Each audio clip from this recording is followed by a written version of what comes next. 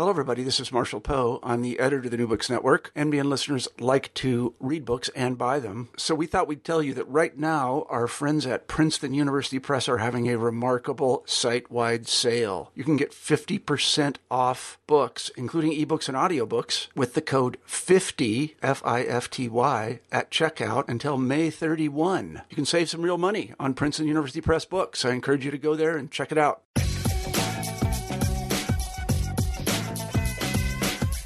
Hello, and welcome back to the New Books Network. I'm Siobhan Barco, the host of New Books in Law. Today we will be discussing Locking Up Our Own, Crime and Punishment in Black America by James Forman Jr. James Forman Jr. is a professor of law at Yale Law School. He teaches and writes in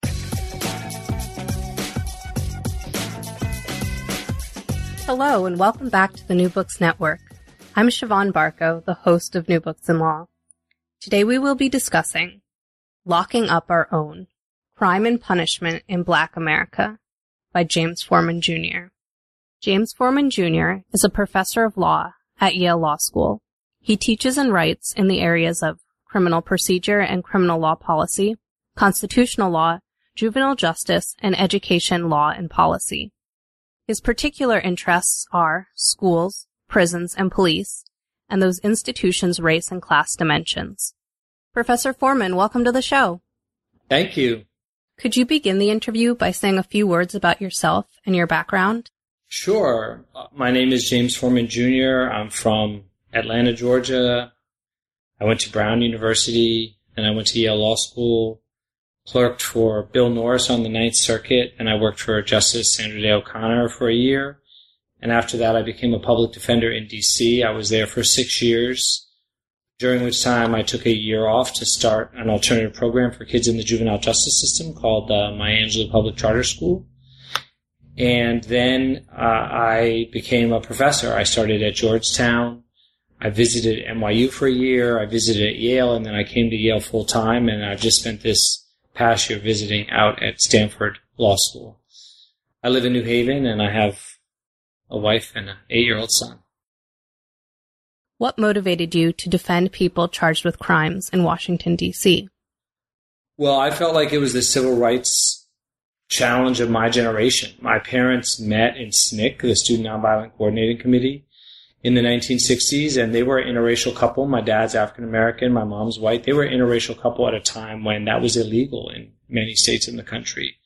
You know, we just had the 50th anniversary of Loving versus Virginia, the Supreme Court decision striking down Virginia's law prohibiting interracial marriages. And so I could look back by the time I was clerking, 20 years after they met, and I could see everything that had happened and changed in American society that their generation's struggle had made possible. I could see that African Americans like myself had opportunities that were unimaginable to a black man of my father's generation. And at the same time, I could also see that for many in my community, kids that I grew up with in Atlanta, I grew up in a mostly black neighborhood in Atlanta, and just looking at the statistics, I could see how many people were still not only not able to take advantage of the gains of the civil rights movement, but were caught up in this growing web of punitive policies that would eventually get the name mass incarceration. And so I felt like one of the obligations that I had was to try to identify the leading issues of racial injustice. And for me, it's looked like our criminal justice system. And so I felt like the best thing I could do, the most powerful thing I could do, the most impactful thing I could do was become a public defender. Are there any cases that you worked on as a public defender that stand out to you as embodying the ideas underlying locking up our own? Absolutely. I mean, the case that I write about in the introduction of the book, to me, typifies, or in a lot of ways I view as kind of the case motivating my interest in writing the book. And it was a young man I represented by the name of Brandon. I changed the names of all of my clients and judges and other people in the book to protect their privacy, but I call him Brandon in the book.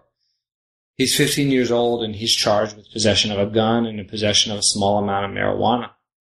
And, as we were just discussing, I had taken the job because I viewed this as the civil rights issue of my generation. And so when I was in court representing him, I was asking for him to be released. I was asking for him to be put on probation. I had a letter from a teacher and from his coach at school, and his mother and grandmother were in court with us. They were standing right behind me, basically in the courtroom, seated right behind me. And as I was making my request, and then I listened to the prosecutor making her request, she's asking for him to be locked up. She wants him to go to Oak Hill, which is DC's juvenile prison. And it was a horrible, horrible place. I mean, it was almost in every few months there would be another story in the Washington Post about the brutality and the violence and the drugs and the failure. I mean, it was a real blight on DC. And, she knew that. The judge knew that. Everybody in the court system knew. Everyone read the articles. And she was asking for him to be sent there. And the judge who had to make the decision, Judge Curtis Walker, is himself African-American. So he's looking out of the courtroom. He's got Brandon, who's an African-American man facing sentencing, or young man facing sentencing. He's got me, an African-American lawyer, arguing for release. The prosecutor is African-American. The judge is African-American.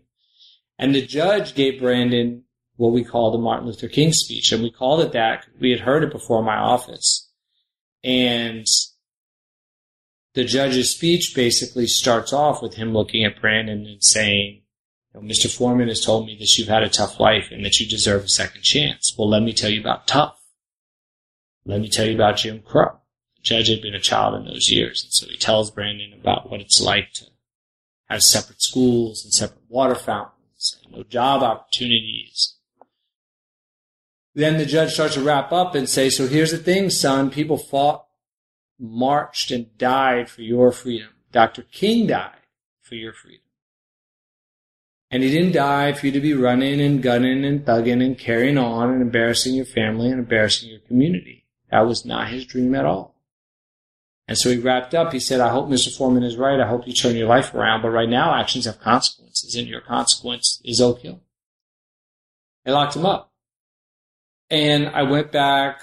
I visited Brandon in the cell block behind the courthouse. There were 3 young black boys, young men there with him, and I thought about his mother and grandmother probably out in the hallway crying. And as I left the courtroom, I, noticed that the bailiff and the court reporter, like everybody in the court that day was African American. That wasn't true of all cases, but it also wasn't rare. And so I thought about the fact that, I guess to put it mildly, not everybody in my community agreed with me and my colleagues at the Public Defender's Office that this was the racial justice issue of our generation, because how could they think that and yet still allow the system to keep churning on? At the time, the Sentencing Project had reported that 1 in 3 young black men was under criminal justice supervision nationally, and in D.C. it was 1 in 2. And this is in a city that has a majority black city council, a majority black police department, a black police chief, a black mayor. There's significant African-American representation throughout the political system, the police system, the criminal system, the court system, and we still have numbers like 1 in 2. So for me, it raised the question that is captured in the title of the book, but is the animating question of the book, which is, how did it come to be that so many in my community came to contribute to locking up so many of our own? How did it happen that over the last 40 or 50 years, as America launched a criminal justice expansion, the likes of which the world has never seen, that so many in my community went along for the ride and thought that that approach made sense? That's really the question that I grapple with in the book. Could you tell us a bit of the history behind African Americans gaining positions within the government and the criminal justice system, especially in D.C. How did this inform their views on law enforcement?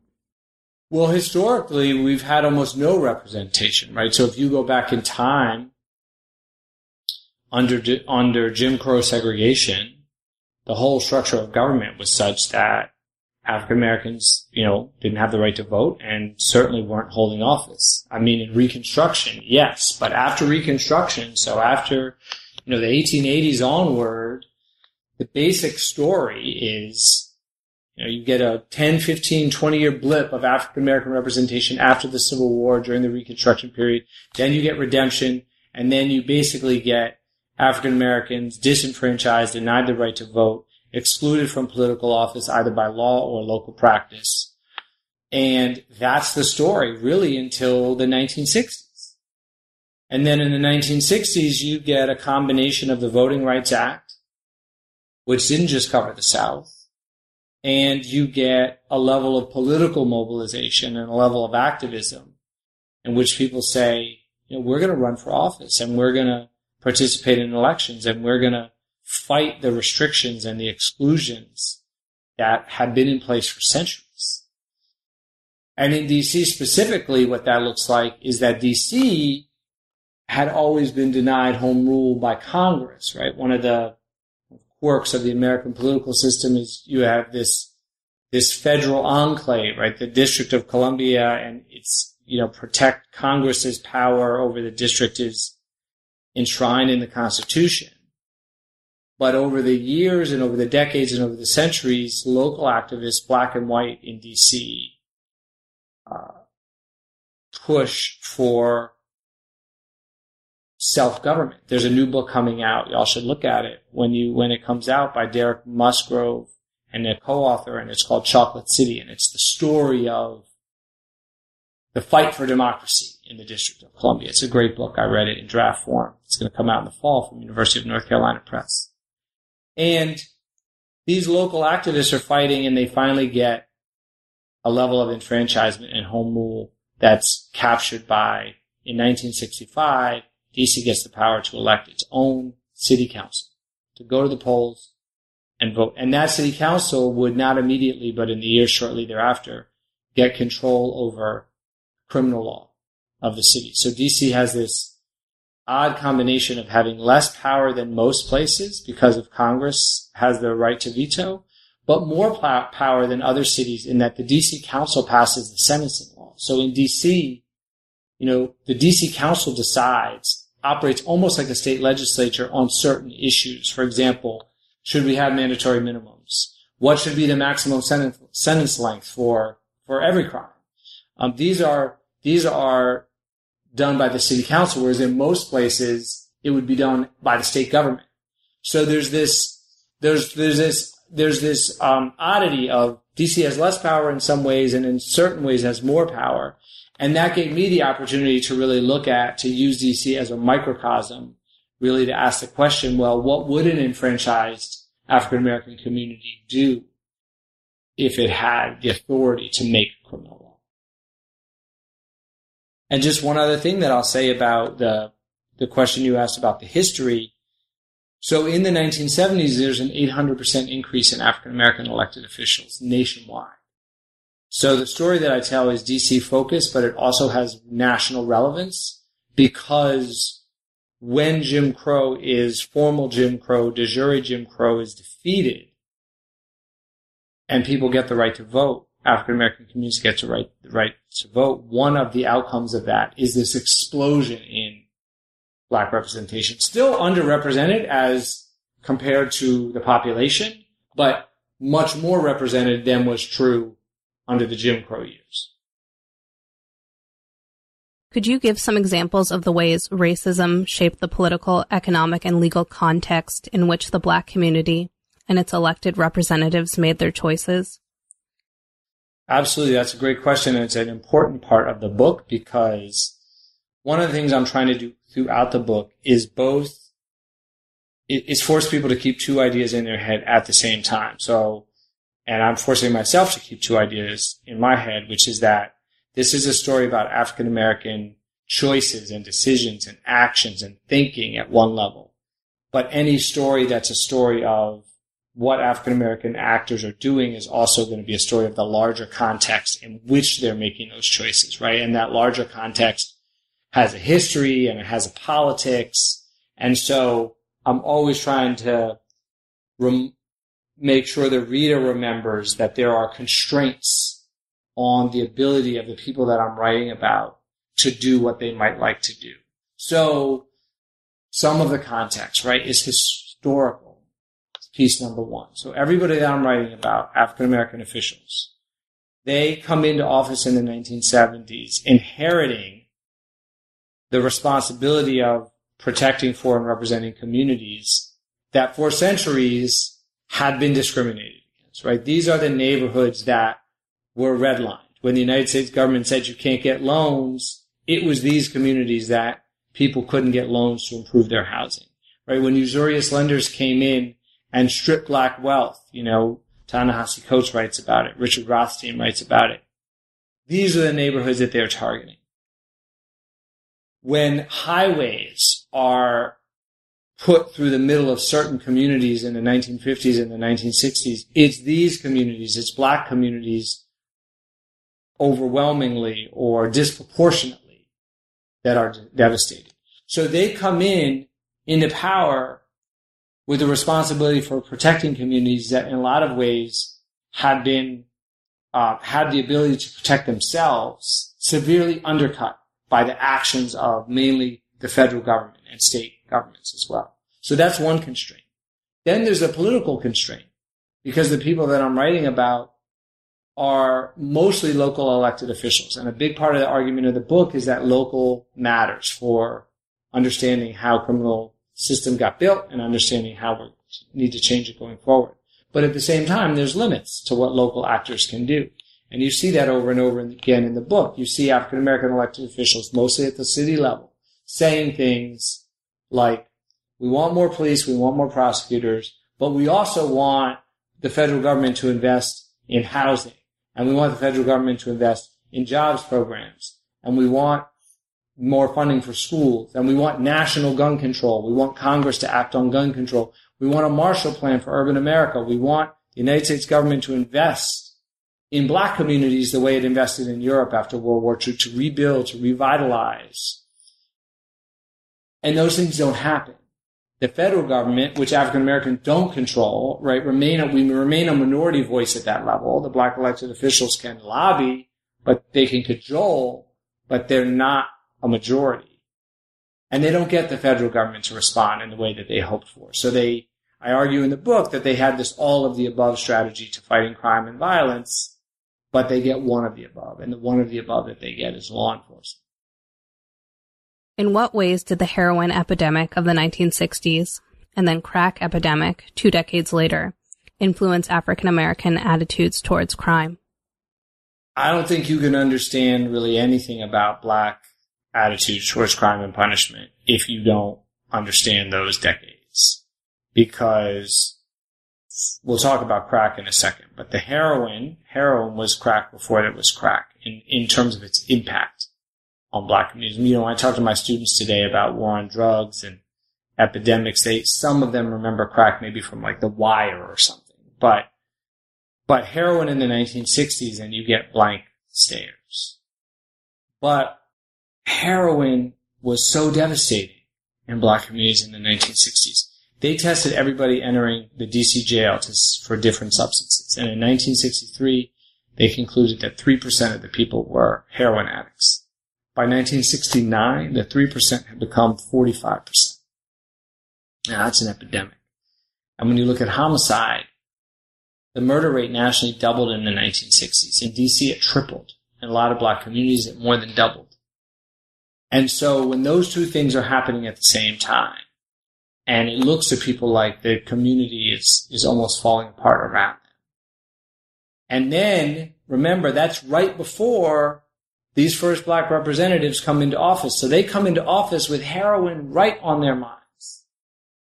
And you see how it influences political debate over and over again. One of the stories that I tell is about the push to decriminalize marijuana in DC in 1975. one of the people who opposes it is Jackie Robinson, the baseball great. His son, Jackie Robinson's son, Jackie Jr., was a heroin addict.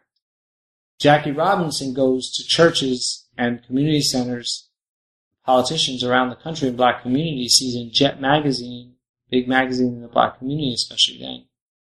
And he says, don't decriminalize marijuana because my son Jackie Jr. is a heroin addict, and he started with marijuana. And when Jackie Robinson speaks up, that's an influential voice. So then you get crack 2 decades later in the mid to late 80s and early 90s. And you see the same thing happening again in terms of the rise in use, the rise in addiction, and the rise in violence, and then subsequently in incarceration. The chapter 5 of my book is called The Worst Thing to Hit Us Since Slavery, and it's on the crack years. And it's because that was a phrase that was used more than a few times by African American representatives and activists. Crack is the worst thing to hit us since slavery. That's the existential threat that the drug seemed to pose at the time. One of the passages in that book, in that chapter, I describe every day the death toll in D.C. in a single month. And every day you open the paper and you see somebody else has died. It gets to the point where they're like little blurbs, not even on the cover page of the newspaper anymore, because it's barely news. Another person has died. Another person has died. So-and-so found shot behind the alley. So-and-so found with a bullet in the back of his head outside of a warehouse. So-and-so robbed and killed and the house set on fire. Day after day after day. It got to the point in the 80s where when they were preparing medics to go to the first Gulf War in the early 90s, they had them train at big city hospitals to prepare them for what it was like to deal with that kind of carnage that they were going to see in wartime. And people remember that. And so today, even today, although it's changing with generations, but certainly when you talk to older people, it's very hard to get them to understand, have a conversation about the criminal justice system, including violence, without coming back to either crack, or if you're talking older folks, like people my dad's generation, that are in their 70s, 80s now, heroin. What are some of the similarities and differences between how drugs and guns have been regulated in the U.S.? Well, of course, we have the Second Amendment, so that's a big distinction, right, between guns and drugs, and especially now that the Supreme Court has interpreted the Second Amendment the way that it has to include the individual right. There's much less legal ability to regulate guns through the criminal law than certainly there is to regulate drugs. And you never see them with guns necessarily, at least with gun possession, you never see the kind of length of sentences that you'll see with drugs. Having said that, I think there are some similarities. And in the chapter of my book on gun control, which is the second chapter, it basically tells the story of how it came to be that gun control became so popular among African American local elected officials. D.C. passes one of the strictest gun control laws in the country in 1975. It's the law that eventually, decades later, the Supreme Court would review and strike down in Heller, D.C. versus Heller. But it's, on the books for basically over 35 years.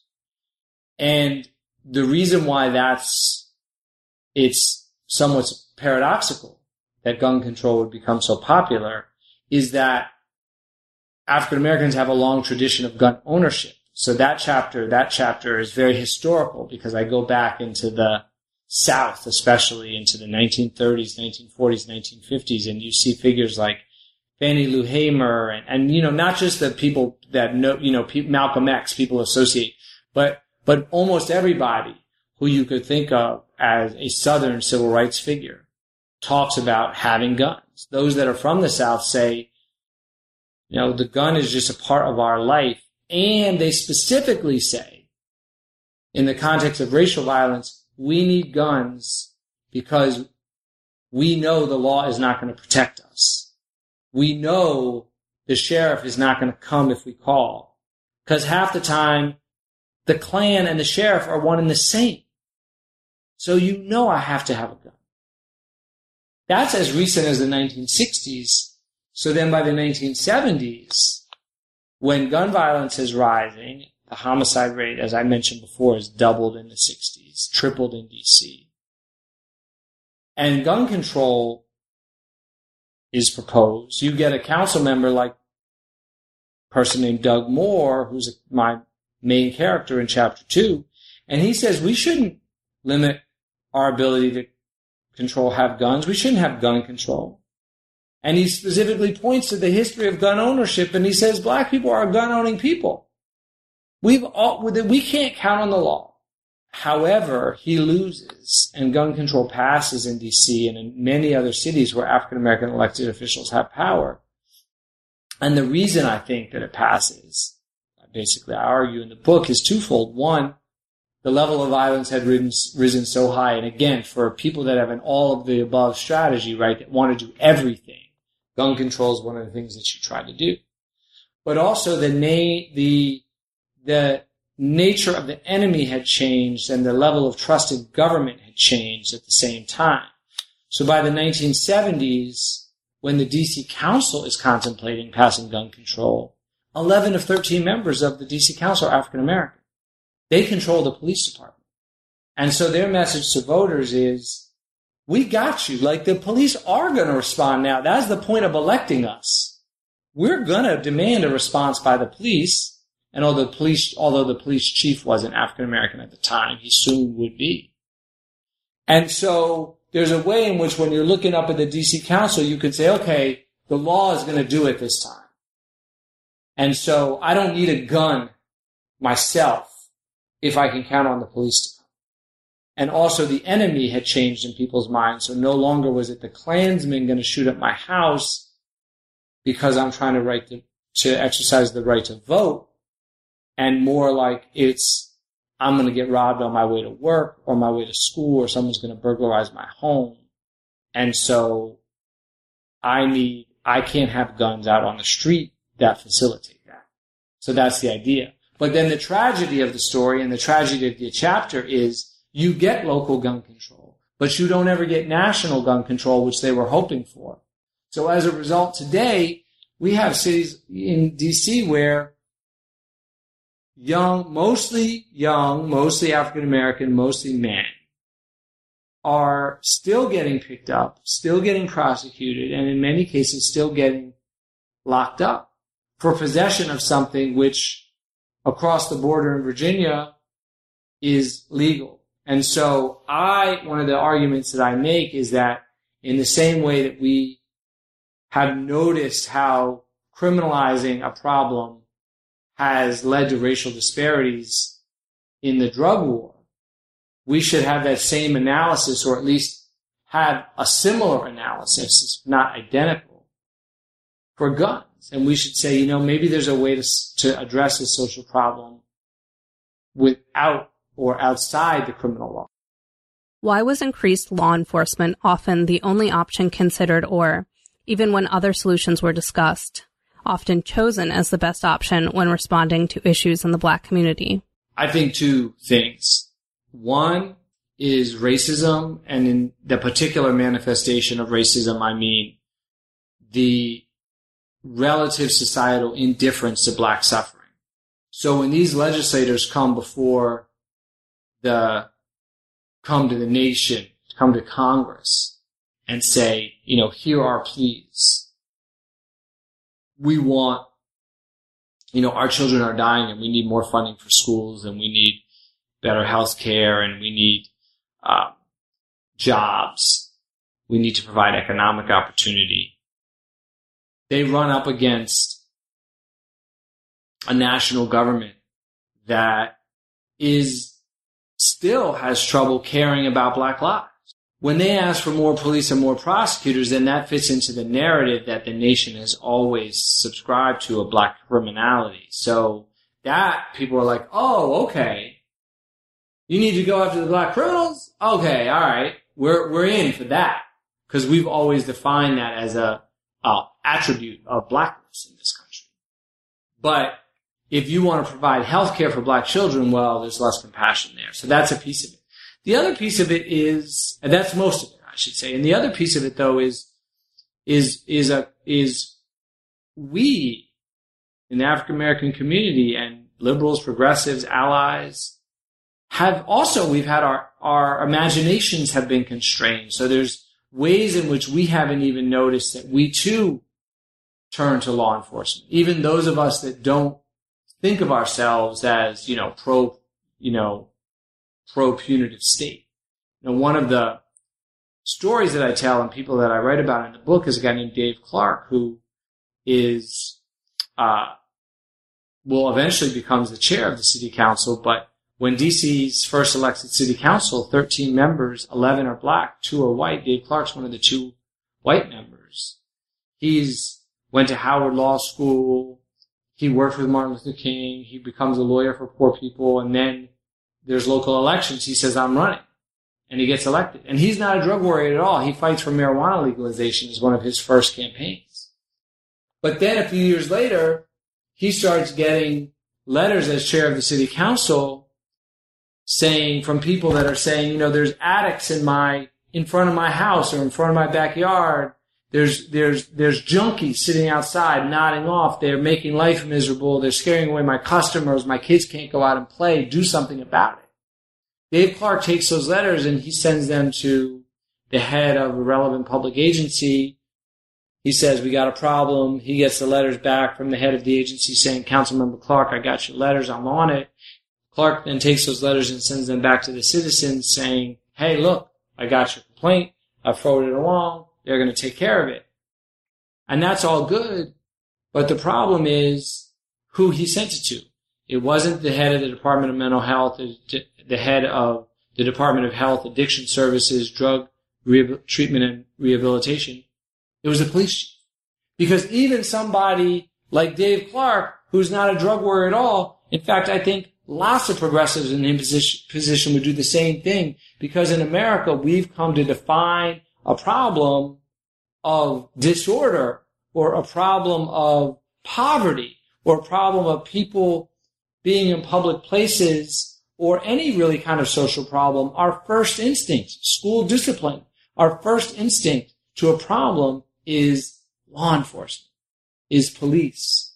And so when that's your mentality, even among the people who are not the drug warriors, if that's the crime warriors, if we bought into that, then it becomes almost natural to say, oh, well, let's get more police officers.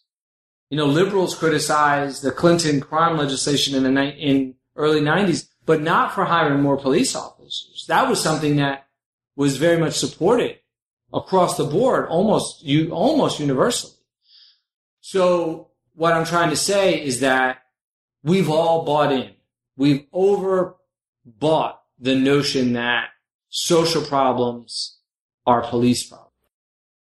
Could you discuss the relationship between the students at the school you co-founded, the Maya Angelou Public Charter School, and the police? Absolutely. That's the topic of the fifth chapter of the book. I open with a series of vignettes of, police conduct towards the students. And basically, the story is that our kids are trying to take a break from school in the middle of the school day. This particular spring, things got especially bad.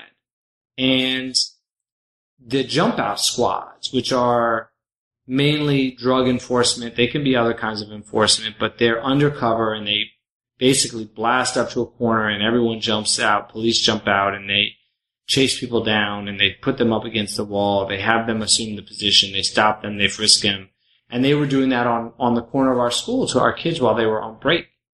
And you can't, again, one of the reasons I tell some of these stories, and I hope is vivid detail in the book, is it's very hard for people that haven't lived under that kind of law enforcement to understand what it's like to just have your world turned upside down, to be treated so violently, to be treated like you are a criminal when actually what you're trying to do is turn your life around. Because the kids that we were focused on working with were overwhelmingly kids who not only were poor and not only had educational deficits, but in many cases had been themselves or knew kids or had family members who were in the criminal justice system.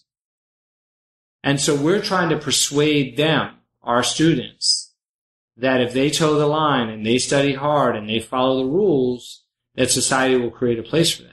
But what the police are doing through this treatment of the students, through this aggressive, suspicionless, stop, search, frisk, questioning, humiliation, really is how the students experienced it. What they're doing is telling the students, don't believe these people. You're never going to be anything. You're never going to be more than nothing. You're never going to be a full equal citizen that gets the opportunity to walk down the street free of coercion and free of degradation and free of police violence. In what ways do class divisions within the Black community influence attitudes and actions on matters of crime and punishment?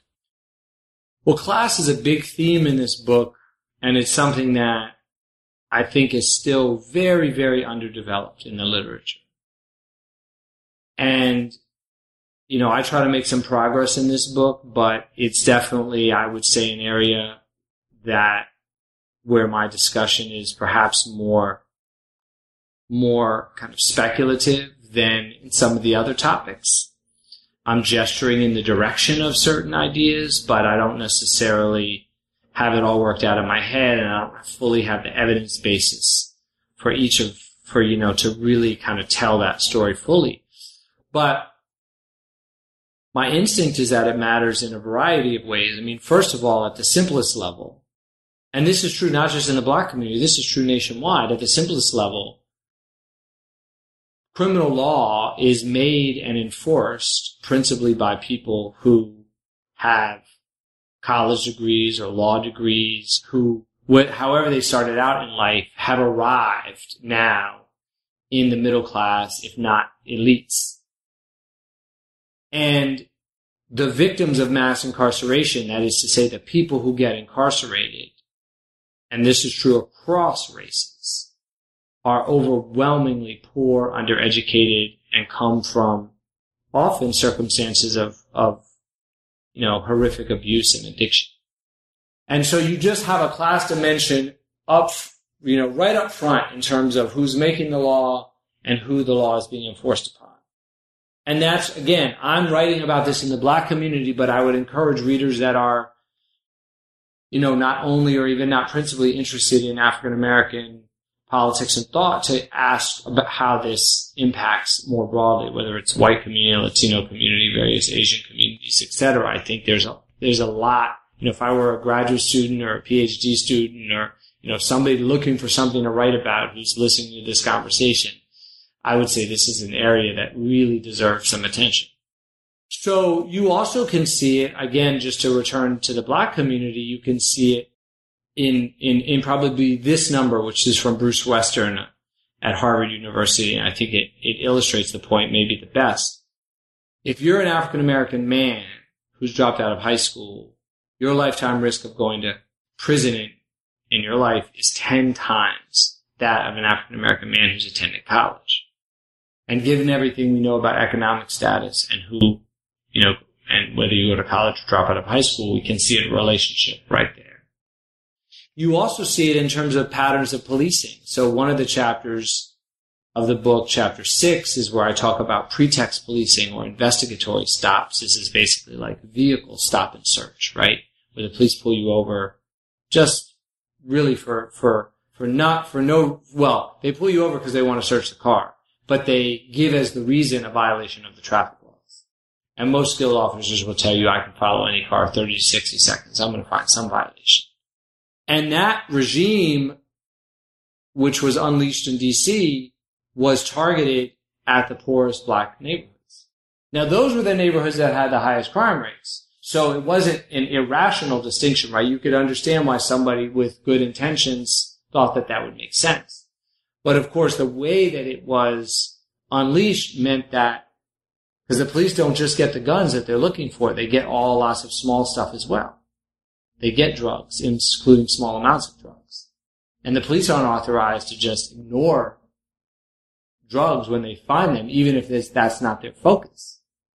And so what it means is that if you're poor and you're black, you're more likely to get stopped, you're more likely to get searched, and then you're more likely to get found with things that in other parts of town, both the white neighborhoods, but also the middle and upper middle class black neighborhoods, the police would never stop you to begin with.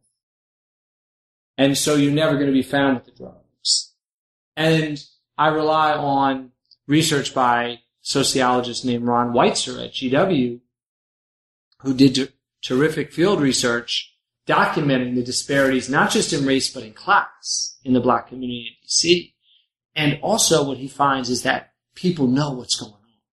So when he interviews residents of black neighborhoods, poor black neighborhoods, they know that this kind of stop and searching of vehicles isn't happening in white communities, and they know that it's happening at a much lower rate in middle and upper middle class black. They say, black communities, they say, well, over there they have lawyers and doctors and judges, and they know they can't do this.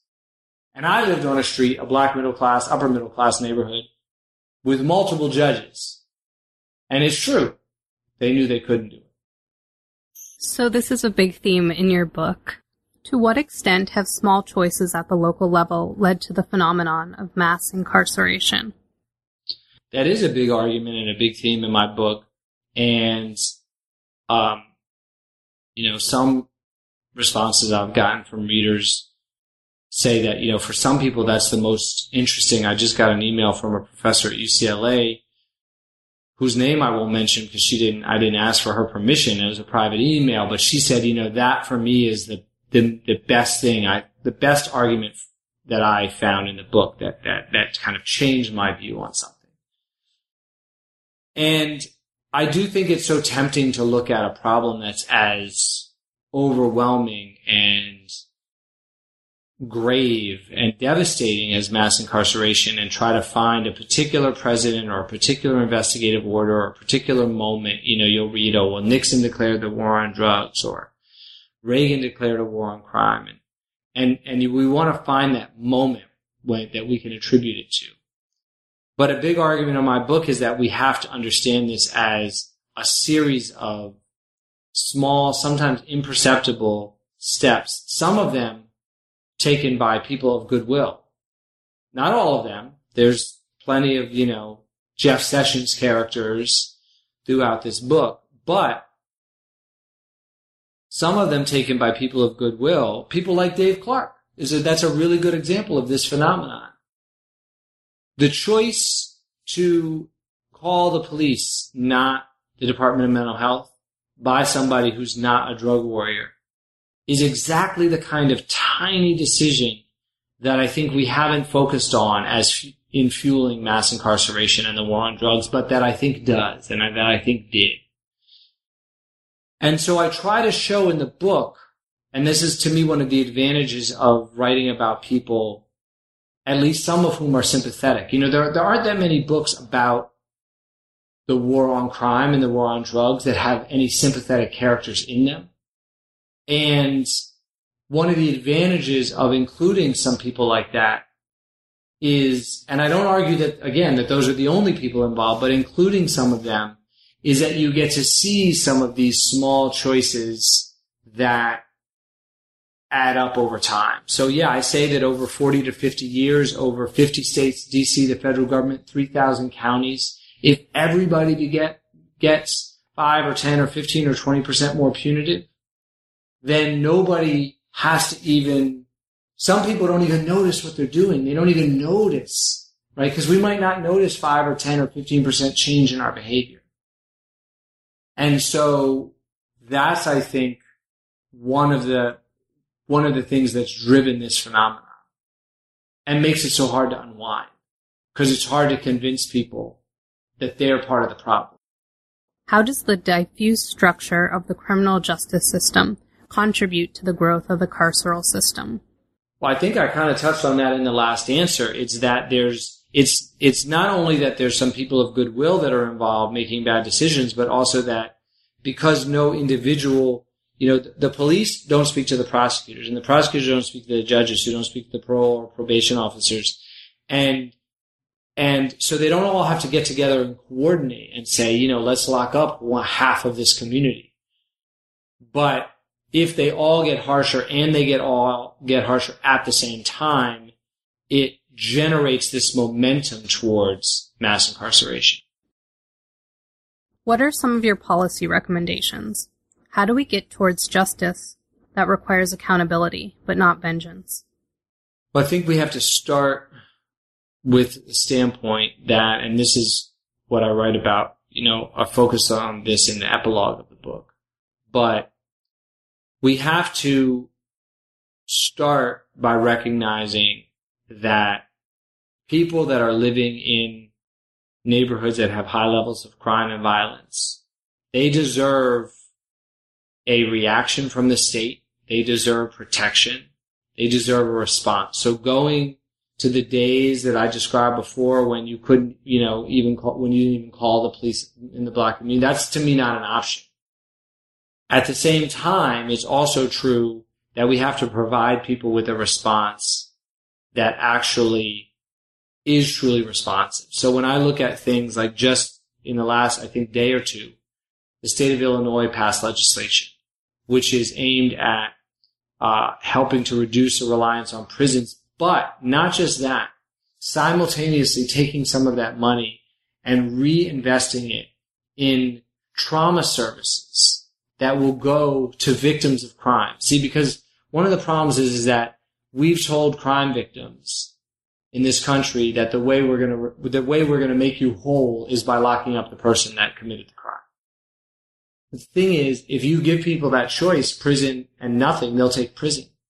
But polling by and research by the Alliance for Justice, which is an incredible organization, shows what I felt like I saw routinely in D.C., which is that if you give people a wider range of options, including if you give victims of crime a wider range of options, and you start to say, well, what about a restorative justice program in which the person who is victimized gets to talk about how they were harmed, and the person who committed the harm gets to talk about how sorry they are and their remorse, and gets to tell their story and explain some of the context of their life and some of the things that push them into that decision, not to defend the decision, but to explain. And what if we provide addiction services or mental health treatment if that's what's appropriate for the person who committed the crime? And what if we provide trauma counseling for the person who is victimized? If we start to provide a range of alternatives like that, a lot of crime victims will say, oh, I'd rather have that than just locking the person up and doing nothing else. And so I think organizations like Impact Justice out of Oakland that are really pushing this work, I think that we're starting to see really nationally a trend towards people trying to not just reduce mass incarceration, but replace it with something else. What are your thoughts about the sentencing policies proposed by the Trump administration? They're terrible. I mean, Attorney General Sessions is, he's been called a crime dinosaur. And, I would add to that he's shockingly ill-informed for somebody who is the nation's chief law enforcement officer. So, just to give one example, because to me it just shows that it's not just a question of judgment.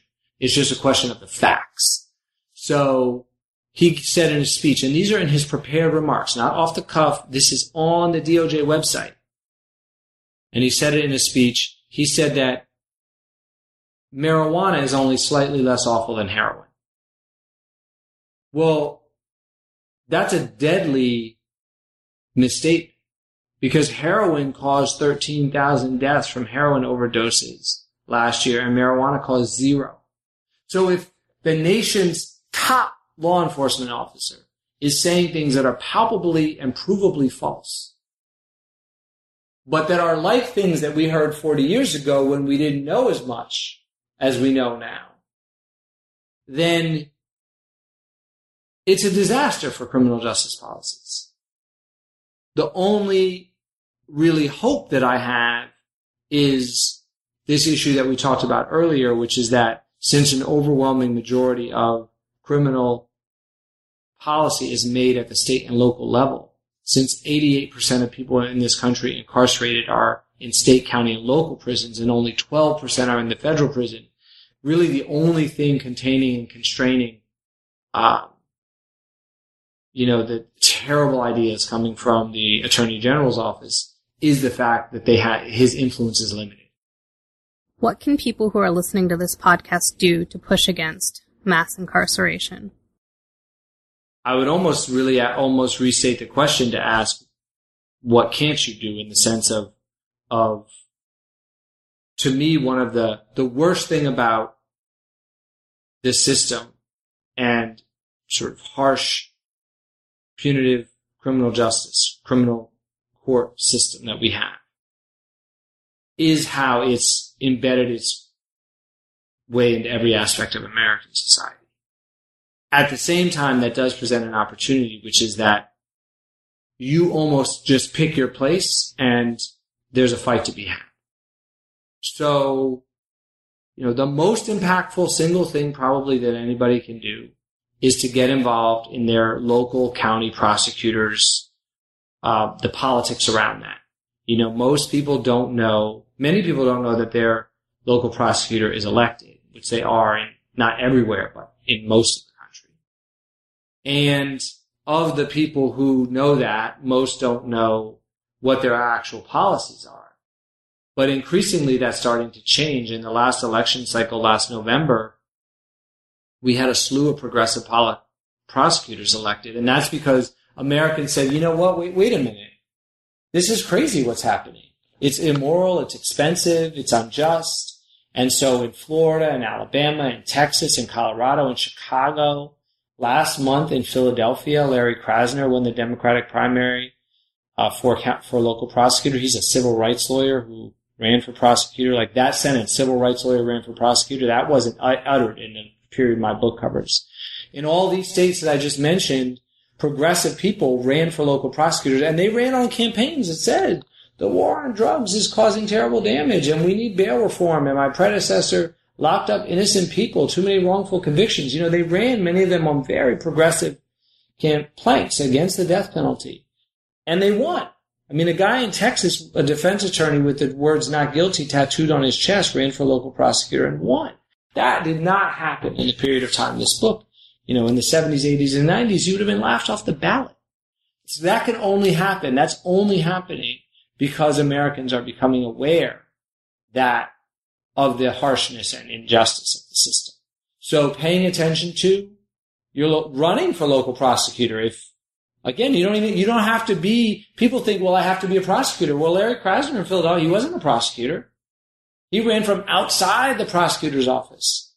So run for or support or demand that whoever is your local prosecutor recognize some of these issues. Funding public defense is another huge issue that people can work on. 2% of right now of the funding nationally in our criminal court system is for public defenders. 2%. That should be 10%, 15%, 20%. Hey, 50% is probably too much to ask for, but let's think big. And then outside of the system itself, there are employers. Probably everybody who's listening is an employer or has an employer. And we have to ask what our employers are doing about hiring people with criminal convictions. Historically, and one of the stories that I tell in the book, one of my clients who was arrested under this pretext policing regime, she loses her job for possession of marijuana not because of anything. Well, the court system started the process. The police started the process. But in the end, her case is dismissed. But she loses her job because her employer has a rule that says if you're on probationary status and you get arrested, even if the arrest is dismissed, you cannot get off probationary status. You have to be terminated. That's an employer decision. So asking your university that you work for, what are their policies about, what's their admissions form look like? Does it have, question number 3, have you ever been arrested, which is very demoralizing for people, and they often don't even finish the application. Same for the employment application. And then go further. Don't just ban the box or not ask, but how about affirmative internships, paid internships for people, and you explicitly advertise, we're hiring and we are recruiting and interested in considering including people that have criminal convictions. Don't fail to apply on that reason. Because one of the things is so many people now are scared they won't even apply for jobs that they could get. Because it's humiliating to constantly not get hired because you have a criminal conviction. And so we got to announce to people that we are willing to hire them. So again, that's 3 or 4, but we could do 50 more if we had the time. There's almost nothing that you can't do on this topic. Well, I really want to thank you for being on the show today. Thank you. I really enjoyed the conversation.